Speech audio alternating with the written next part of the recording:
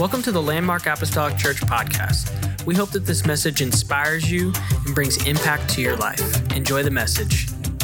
Rice for coming back, and I want to thank Brother Rice for allowing me this opportunity to ask me to teach again. It's only usually about once a year. That's fine with me. I don't come up with very many good ideas. It takes a while. It takes a while. It takes time. But what I want to teach on tonight won't be as extensive as what I've usually taught on. It's just a simple theme. It's about the compassion and the grace of God. You can be dismissed. I'm sorry. I'll get the hang of it one of these days.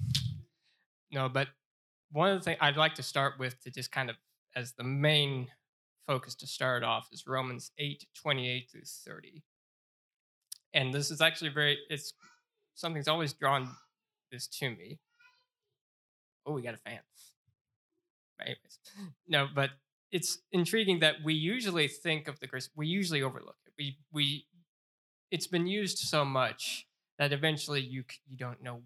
Okay, yeah, I've heard that before.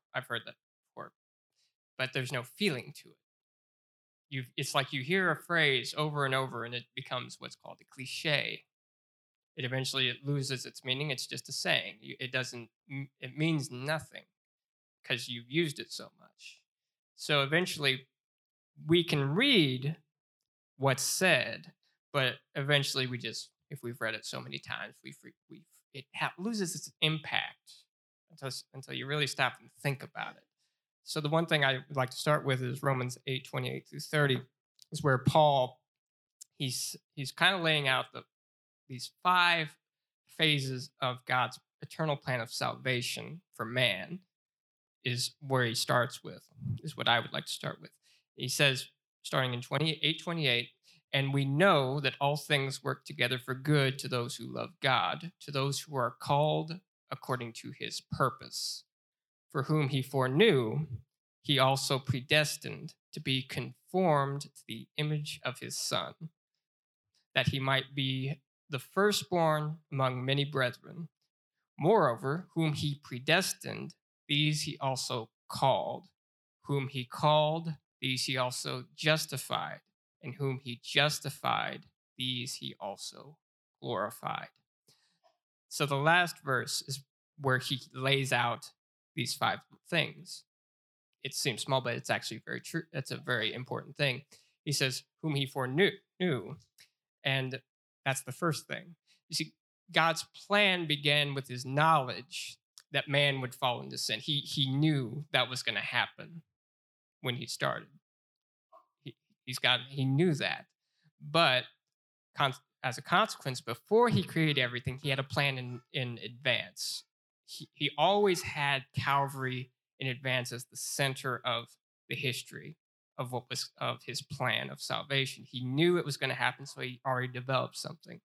That's why he's in 1 Peter 1:20, he says, he indeed was ordained before the foundation of the world, but was manifest in these last times for you.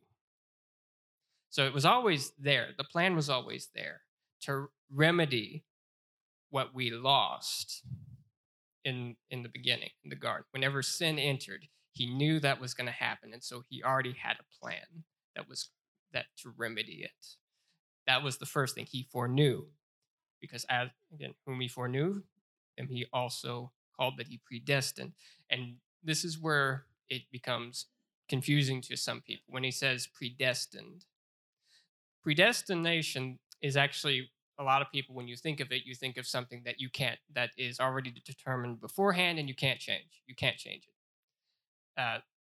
John Calvin, whenever you hear the word predestination, you usually think of a term of a belief called Calvinism. And Calvinism held that God had already determined beforehand, before he did anything, who would go to heaven and who would go to hell, regardless of the choice of the individual. So basically, he decided, okay, you're going to heaven. No, you're not in my group. You're going to hell. That's what very, very extreme predestination a lot of people believe. There's people that really do believe that. They believe not only that, they believe every single event and action of your life is predestined.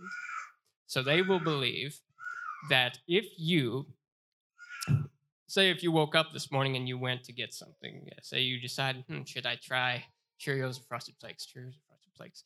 And then you say, let's go with Cheerios. A Calvinist who believes in predestination would say you didn't choose it. That was already determined. You were just acting out. It was like a play that was already written beforehand. That's how it would be. They like everything you do has already been determined. It's been already set. The problem with that is there's a very big flaw, because if you really want to ascribe that to God, if God determines every single action you do, you know what it also is determined? All the evil actions you do, all the bad actions, all the sin that you do. If you wanted to take it to its logical conclusion, that's the problem. God is not the author of sin or evil. If you really did that, guess who you would have to blame for all the sin in the world? You would have to blame God. Because if he's the one that made you do all the bad things, if he predestined you like a robot to do every single bad thing, that's who you would have to blame. And that's not God.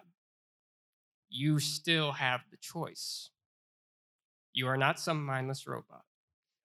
So that's how a hard Calvinist would view the term predestination. What Paul is referring to here is not the predestination of the individual. He's not saying the individual is determined to go to heaven or to hell. He's talking about the group. He's talking about the plan. The plan is predestined for the church because it says specifically what is predestined. You are predestined to be conformed to what? To the image of his son, to Jesus, who came, he died, you are to follow his example. That is what we are to be predestined to be conformed to. A lot of people will look at it and they will think that every action of yours is predestined. That's not what Paul's talking about. Paul's talking about the plan of salvation is what was predestined. You still have to join it. You still have the choice to accept it or not. That's the difference. So it's the stress of where you're looking at. And but also because the word whom is plural. Is it whom he foreknew? That word whom is plural. It's not singular. The word whom is plural, meaning it's the group that it's referring to, the church. Because when God set this up, he says, I am going to win. That is determined. You can choose to be with me or you can choose not to be with me. That's your choice. But I am going to win. So that is your choice. So you always keep that in mind. He predestined the incarnation, the atonement, the church, and the ultimate salvation of everyone in the church. But as for your fate, he leaves that up to you. The third thing of the plan of salvation is the calling, because he predestined everything, but he calls people to salvation. And I kind of talked about this in my last lesson with the book of Acts, where it says, all who call upon the name of the Lord shall be saved. When Peter quoted Joel, he quoted Joel chapter 2. And then it ends with Peter saying, it's to you and to your children, all who are far off, as me as the Lord our God shall call. He uses that saying that God calls, as me as the Lord our God shall call. But he also says, Joel also quotes, all who call upon the name of the Lord. God calls, but you got to respond. God calls people to repentance, but you have to respond to his call. It's a two-way street. It's not just one way. God is calling people to repentance, but you have to respond. And so it's important because a lot of the other thing, Calvinism would also view this as God is the only one calling and nobody else is responding. That's basic. He has already determined this. The problem is Jesus said as a context, Jesus said in Matthew 20:16, he says, So the last will be first, and the first last. For many are called, but few are chosen. He's saying he calls everybody, but it's only those who respond. Because, he also would say, straight is the gate, narrow is the way. There's not very many that will come. It doesn't mean he's not offering the choice. He's just saying not everybody's going to accept this. It's a fact. It's what's going to happen. The fourth step he goes through is he says, whom he called, these he also justified. And this is just basically simply whom he calls out of sin, he basically justifies you. He counts you as righteous. Just simply that. He justifies. And the last thing he does in the plan is glorification, whom he also justified. These he also glorified. This will not happen. This term glorified is the final step in the culmination of the sanctification process. You see, because ultimately, the righteous will receive glorified, sinless bodies. And it's interesting, he says they will, he also glorified. Paul speaks of it in the past tense. He says he also glorified, as if it already happened. Because in the mind of God, once you accept the plan and you continue in the plan, and that's a big if you continue in the plan, it's already a done deal. In the mind of God, you are already, whenever he says these he also glorified, is if you continue in it, it's a done deal. It's done as far as God is concerned, if you stay in the plan. Because later on in Romans, Paul said to the Gentiles, he says, do not boast against the branches that were broken off, because you were grafted in, who were not a people. But unto them fell severity, but unto you goodness, if you continue in his goodness. Otherwise, you also will be cut off. If you continue in his goodness, there's a condition. It's if you continue. So that is actually the last thing. And we probably will not see that until the very end, when he calls us all home. That's whenever everything will be renewed. But we're waiting for that. We're waiting for that. So there's one other place where he kind of goes through this in another way that Paul talks about this is actually in Ephesians. Right at the Ephesians 1:4-13, if you don't notice, he does talk about the same thing. He says, blessed be the God and Father of our Lord Jesus Christ, who hath blessed us with all spiritual blessings in heavenly places in Christ, according as he hath chosen us in him before the foundation of the world, that we should be holy and without blame before him in love, having predestined us unto the adoption of children by Jesus Christ to himself, according to the good pleasure of his will, to the praise of the glory of his grace, wherein he hath made us accepted in the beloved, in whom we have redemption through his blood, the forgiveness of sins, according to the riches of his grace, wherein he hath abounded toward us in all wisdom and prudence, having made known unto us the mystery of his will. And what is the mystery of his will?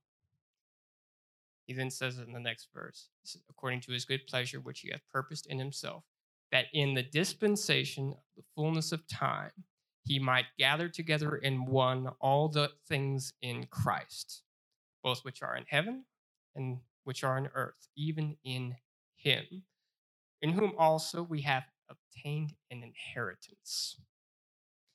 And where he says obtained an inheritance, being predestined according to the purpose of him who worketh all things after the counsel of his own will. And that's what is predestined, the purpose of, well, what is the inheritance? He says this, that we should be to the praise of his glory, who first trusted in Christ, because he says, in whom ye also ye trusted. After that ye heard the word of truth, the gospel of your salvation, in whom also after that ye believed, ye were sealed with that Holy Spirit of promise, which is the earnest of our inheritance He specifies what that is. That's the Spirit. The only thing that's going to get you off the ground is what is the Spirit in you. That's the only thing that's going to make sure your feet leave ground. That's the only thing that is going to get you off the ground. That's why he died. Because that is really, so whenever he's referring in Romans, he elaborates it here a little bit further in more points. Because whenever it's glorified, well, how you get glorified? You need the Spirit. If any man hath not the Spirit of Christ, he's none of us. He also says that in Romans. So further, in Ephesians 2:4-10, Paul explains actually a further basis for this, because you need the Spirit, but how do you get it? And on what basis do you get it? Because there was people that were saying, oh, I earned it. No. He says, no. That's why he says it's through Christ. You got this. He always will go back to that. He says, you got this through Christ. You got this. Not something, he doesn't say you earned it. He says it's through Christ you earned it. He always goes back to that. He says this, but God, who is rich in mercy, for his great love wherewith he loved us, even when we were dead in sins, hath quickened us together with Christ. The word quickened means to make alive. It's a Middle English, early modern English, actually, word that means to make alive. And so that's what he's saying. He says, by grace you are saved through faith. He has to remind, he says, he has quickened us together with Christ, and he adds, by grace you are saved through faith. It's not anything you earned. God gave it to you. He had to come down and die to give it to you, and hath raised us up together and made us sit in heavenly places in Christ Jesus, that in the ages to come he might show the exceeding riches of his grace in his kindness towards us through Christ Jesus. Through Christ Jesus. For by grace are you saved through faith, and that not of yourselves. It is the gift of God, not of works, lest any man should boast.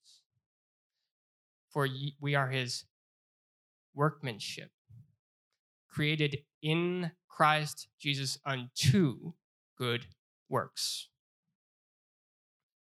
which God hath before ordained that we should walk in them. That term, walk in them, Paul would say, walk in the Spirit, you won't fulfill the lust of the flesh. He said, if any man have the Spirit of Christ, if any man have not the Spirit of Christ, he's none of us. He says, if any man, he says it specifically, he uses the term, he says, you have Christ in you, the hope of glory. The body is dead because of sin, but the Spirit is alive. The point is, we don't receive the Holy Ghost by any merit of ourselves. That's what we always think, why can't I get it? God wants to give it to you. That's why he came and died, because the whole point, it's a gift of God given to us based on the sacrifice of what he did on the cross. That's the only reason we get it. We don't get it for anything. We do it because he came and he died and he did that. Because it's interesting, he actually does point this out in 1 Corinthians 15:20-22. It's that he actually points this out. Why? He says, but now is Christ risen from the dead and become the first fruits of them that slept. For since by man came death, by man came also the resurrection of the dead. He says, for as in Adam all die, even so in Christ shall all be made alive. The reason God had to come down as a man is because he had to reverse the curse of the fall. Because whenever Adam ate that fruit with his wife Eve, they both ate it. They were both guilty of it. That started the process. Death entered. So he messed it up. And to reverse it, somebody had to come down and basically live one perfect, sinless life because God said, I need something to pay for that because sin is sin and something has to die for this. Something has to be paid for this. And the hits and the glory of God demanded something to pay for it. And so what he do? He says, I will come down. I will do it myself. And by doing that, you don't realize, well, why did he have to die? Because something had to be paid for this. Something had to reverse the process of what happened. He says, because by man came death, but also by man came the resurrection of the dead. Because whenever he died and then he rose again, he basically, by conquering death, is the only one that really ever, as Brother Rice said on Easter, he says, the only one that ever really was able to come back from the dead himself. And he conquered death. And by virtue of that, guess what? He can share it with anyone he wants. Since he conquered death, he is actually the one that says, I can make sure you don't. If you join me, don't. Hey, I can give you this power. I can make sure you don't. I can give you the Spirit, and that will make sure that you don't. It's very intriguing that he had to do that, and it's intriguing that we like to think, well, did I earn this? We like to think that, oh, I earned this, but that's a very self-righteous kind of thing. If you took it that far, because you see, God shows his righteousness in a very peculiar way, I would say. And this is just me. He shows his righteousness through his compassion, his mercy, in forgiving us our sins by doing the exact opposite of what we would do. You see, in humanity's fallen state, we can be mean. We can be ugly to each other. We really can. We can be very ugly to each other. So what we would do in our fallen state, if somebody falls short, you'll see some people, they will be self-righteous. The self-righteous and the sinful nature wants to condemn the fault of others to make ourselves feel superior. Because we don't want to be that. We want to criticize somebody so that we make ourselves feel better. And we condemn unrighteousness to excuse away our knowledge and our guilt of our own unrighteousness. We do that to make ourselves feel better, but really we know we're just as bad. We just try to cover it up. But you see, the irony is in the paradox. God shows his righteousness in that even though he is the only one really qualified to be labeled as self-righteous, he is righteous. He is self-righteous because he is righteous in and of himself. He is the only one that can claim that, to be truly righteous. But he doesn't do what we do. Whenever he sees somebody fallen, he does not condemn them, even though he has every right to. He shows compassion. He doesn't hold it against us, which is it's something we can't understand. We can't understand. Well, I was in the wrong. I know, but he doesn't hold that against us. He chooses to show mercy. He chooses to show compassion on us when we've fallen. Rather than us, would love to condemn to try to make ourselves feel better, but he doesn't. He has every right to, but he doesn't. I mean, it's strange. It's because by not using the one thing that we want to be self-righteous. We really want it. We would love to have it, but we can't. And we would love to try to use that if we could. And he has it, and he doesn't use it. The one thing we would love to do, he doesn't use it. Again, he shows his righteousness that way. He shows true righteousness by showing compassion on somebody when he could very much easily pass judgment. That is the righteousness of God, is to show compassion. Because we like to think of God as just one dimensional. We like to think of God as, Lord, forgive me. As a vending machine, kind of impersonal, Lord, forgive me. Oh, there's a ticket. Okay, I'm good. And next time, Lord, messed up again. Please forgive me. Ticket. Oh, I'm good. We think of him in impersonal ways. If you aren't careful, you can think of him like that as a very impersonal way. But God, it has personality, if you want to put it like that. God is a real being, and he does have personality. He is not just impersonal. He does care. And I'm putting that in a way because that way to try to get it down to our level, because he is higher than us, but at the same time, he does have his own personality. He is his own being. And one he does is he does have compassion. But the one thing he says is, and I like how Paul points this out. Paul kind of brings this home to showing that God he is who he is. For he says to Moses, I will have mercy on whomever I will have mercy. And I will have compassion on whomever I will have compassion. So that it is not of him who wills nor of him who runs, but of God who shows mercy. Romans 9:15-16. He says that to emphasize that God, it's not any of us. You can try to condemn somebody, but that's not your call. That's not your call.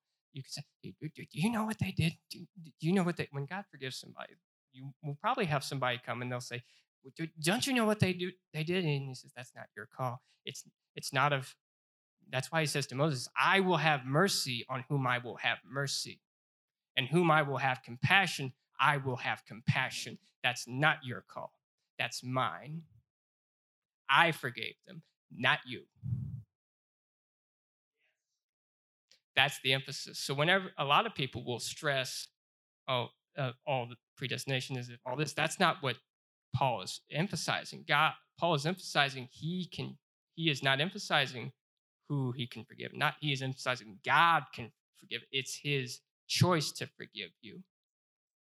It's not some robotic interface or something to do. It's not that he will impersonally decide who will live, who will die. No, it's God's choice. It's God saying, I forgive you.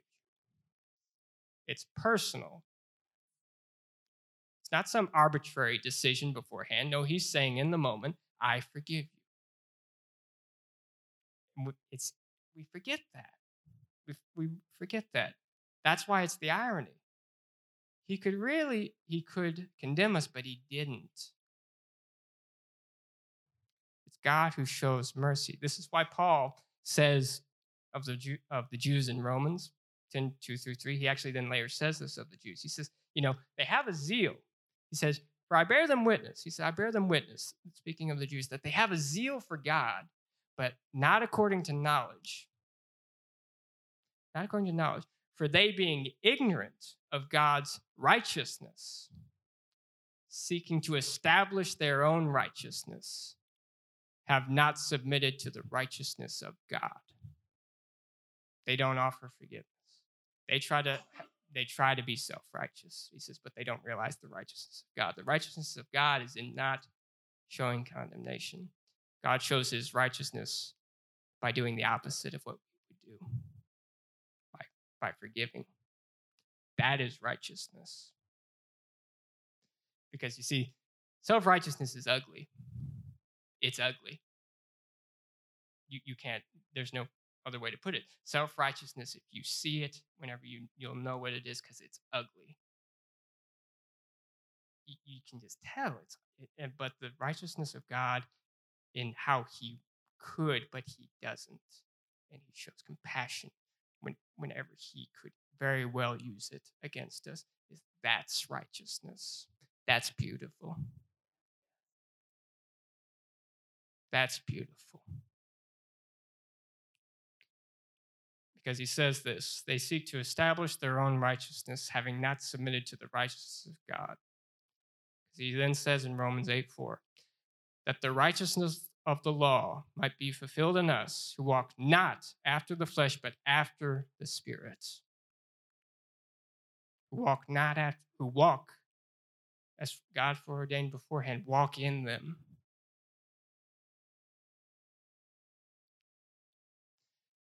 And he goes on to say these things. What shall we say to these things? If God be for us, who can be against us? He that spared not his own son, who came down as a man, but delivered him up for us all, how shall he not with him also freely give us all things? Who shall lay any charge? Who shall lay anything to the charge of God's elect? It is God that justifieth. Who is he that condemneth? It is Christ that died, yea, rather that is risen again, who is even at the right hand of God, who also makes intercession for us. I would like to point that out. People will say, who shall lay anything to the charge of God's elect?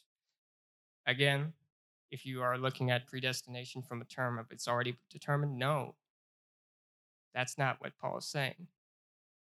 It's like I just said, I like to use this analogy. I don't know why this has always stuck with me. I like to imagine that God views us as just a little child who doesn't know any better. They know they messed up. They know they messed up, and they're scared.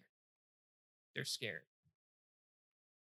As any child, they think, oh, what was he going to think? What was he going to think of me? But he comes, and he says, I know. And he says, no, we're gonna fix it. We're gonna fix it. Come here. He helps you. He could show justice, but he shows mercy. He shows compassion. And you have somebody come along that says, don't you know what they did? Don't you know who that is? Do you know who is it? Who is it that brings a charge against God's elect? It's God who justifieth.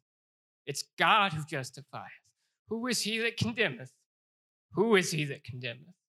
It's Christ who died, who yet even makes intercession for us. It's Christ who died.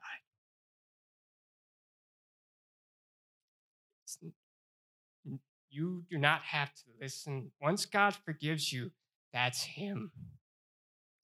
He said, I forgive you. It doesn't matter what they say. It doesn't matter what you even think.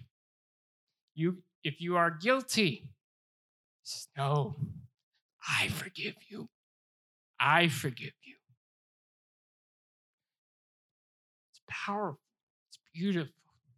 After that, I can kind of understand a few things. I can understand why David would say, I will bless the Lord at all times, and his praise shall forever be on my lips. I can understand why he said that. Because I can't understand this. I can't, Lord, how could you do that for me? Lord, I messed up. Yeah, I know. Lord, I can't understand that. Why? Why? Don't you know what? I did this, I did that. He forgives us. That's righteousness. And it's beautiful. Oh, it gives me joy. Oh, it makes me glad. Because you don't know how. It's powerful. I don't care what a lot of people say that, what was the greatest miracle that God has done? Was he walked on water? No, the greatest miracle was he forgave my sins. Oh, that's the greatest miracle. You don't know how good it feels. Say, Lord, I can't help myself. What do I do? Whenever you are in that position and you cannot help yourself and you are stuck, and he says, no, come here. And you think, well, Lord, what do I do? My power, my arm is not too slack that it cannot reach you. My hand is not too short that it cannot save you. I am the Lord. There is none else. A just God and Savior. Look to me, all the ends of the earth, and be saved. For I am the Lord. There is no. I have sworn in righteousness. The word has gone out of my mouth in righteousness. It will not return to me void. That unto me every knee will bow and every tongue shall swear an oath. He said that in Isaiah.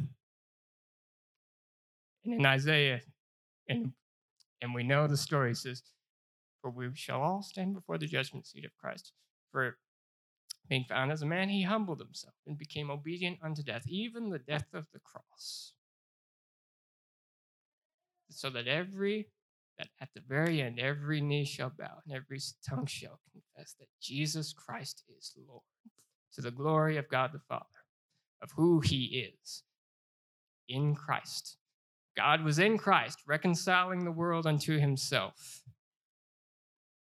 For if the spirit of him who raised Christ from the dead dwelleth in you, it's that same spirit. We get the spirit not because of anything we did, because he chose to have compassion. He chose to have mercy.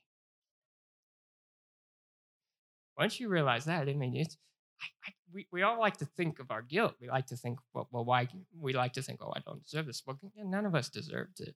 None of us. But he chose. Oh, and he will give it to you. He does not want to withhold it from you. He wants to give it to you. And the last thing I want to point out is Paul quotes Isaiah from this, of all things. He does quote, who shall lay in charge to God's elect? He's quoting Isaiah. Because Isaiah does say this. Isaiah in 57 through 9. Isaiah 50. Verses 7 through 9. For the Lord God will help me. Therefore I will not be confounded. Therefore have I set my face like a flint, and I know that I shall not be ashamed. He is near that justifieth me. Who will contend with me? Let us stand together. Who is mine adversary? Let him come near to me. Behold, the Lord God will help me. Who is he that shall condemn me? Lo, they all shall wax old as a garment. The moth shall eat them up. Who is he that brings a charge against God's elect? It's God who justifieth. Who is he that condemneth? It's Christ who died, and yet is even raised, who yet even makes intercession for us. He echoes those themes. He said, who is he that condemned? Let him come near. Let him condemn me. He who justifies me is near. And the last thing I would say is actually as I said, we have people, you will have people that will view certain things. Calvinists will look at the word predestination and think of one thing. And it's all in our heads. It's the pictures in our heads that we learn. And it's interesting, I was actually reading an article from the Wall Street Journal over Easter. Our bank, where I work, we get it, and I just flip through it every once in a while. Well, actually, every day. It's very interesting. I don't take it home unless they are done with it, so then we can cut that out. But no, you would be surprised. I like reading the newspaper mainly because I view as 24-hour news cycles. I figured, they just give me a fluff, and that way you have to pick through it. At least with this, it's just, okay, here's what we know, here's what we got. No emotion, no nothing, no everything. It's just, hey, here's what we got. Skip the middleman. You think about it, it's actually very good. No, but anyways, back to my point. They actually pointed out in this article, they said, with all the people on Easter that will celebrate Jesus, the question remains, which Jesus? Which Jesus? Because he says, in America, we have all these people, all these different groups that will claim Jesus supports their side. They claim Jesus supports, he supports my agenda, my policy, my this, my that. Everywhere they will claim, but they treat him as if he's one-dimensional. So, for example, there are people that would say that Jesus supports what's called the prosperity gospel, meaning if you do good, he'll make you rich and he'll give you wealth. I don't think so. No. If anyone has it, they can deposit it in my bank account. I will gladly take it. Take it off your hands. More money, more problems. Just give me your problems. Offers open. Anyways, but so there's people that will view it that, and they will view it specifically just for that. Then there's those who portray Jesus as the Jesus of business. Back in the 30s, they actually tried to do this. There was one person in 1938 that wrote a book and portrayed Jesus as a skilled entrepreneur who took 12 self-employed people and built a multinational corporation with them. They read him through that light. I kid you not. That's really what did happen. The latest was in 1996 when there was a woman that came out with a book that portrayed Jesus as a manager who always was in constant contact with his boss. So you can read it through several different things. It's how you view it. The problem is that they treat it as one-dimensional. They only focus on one aspect. And the problem is, at the end of the article, I like how one guy, this researcher, put it. He says, when you come down to it, they all focus on using Jesus for their ends. But the problem is, by doing that, they basically discredit their own view. Because if you're choosing an image of Jesus in opposition to somebody else's image of Jesus, they say, well, he was poor. And they say, well, what about this? What about this Jesus? No, not my Jesus. My Jesus. And then they bring something to back it up. And the problem is, he says, by choosing an image of Jesus that fits them, they discredit their own movement. If you're having to fight with an opposite image, you've already lost.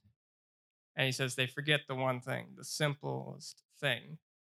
It's the simplest thing that Jesus came down here for, that Jesus came for. He came, he died, and he rose again 3 days later for the forgiveness, so that he could forgive us our sins. That's the simplest thing. You can have all these people that will try to say, well, no, Jesus supports this. No, Jesus, again, God is his own person. He is for what he is for. To try to change anything else is besides the point. It's treating him as if he's only for one thing. And God said, I am for what I am. I'm not here for your little games or your little parties. No, I am here to forgive. I am here to save. I came to seek and to save that which was lost. That's my business. He does that by showing mercy and compassion. That's what he came for. Clear and simple.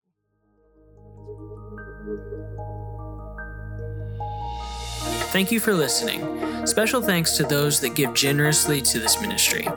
If you would like more information, please visit our website at landmarkapostolicchurch.net. But have a great day and God bless.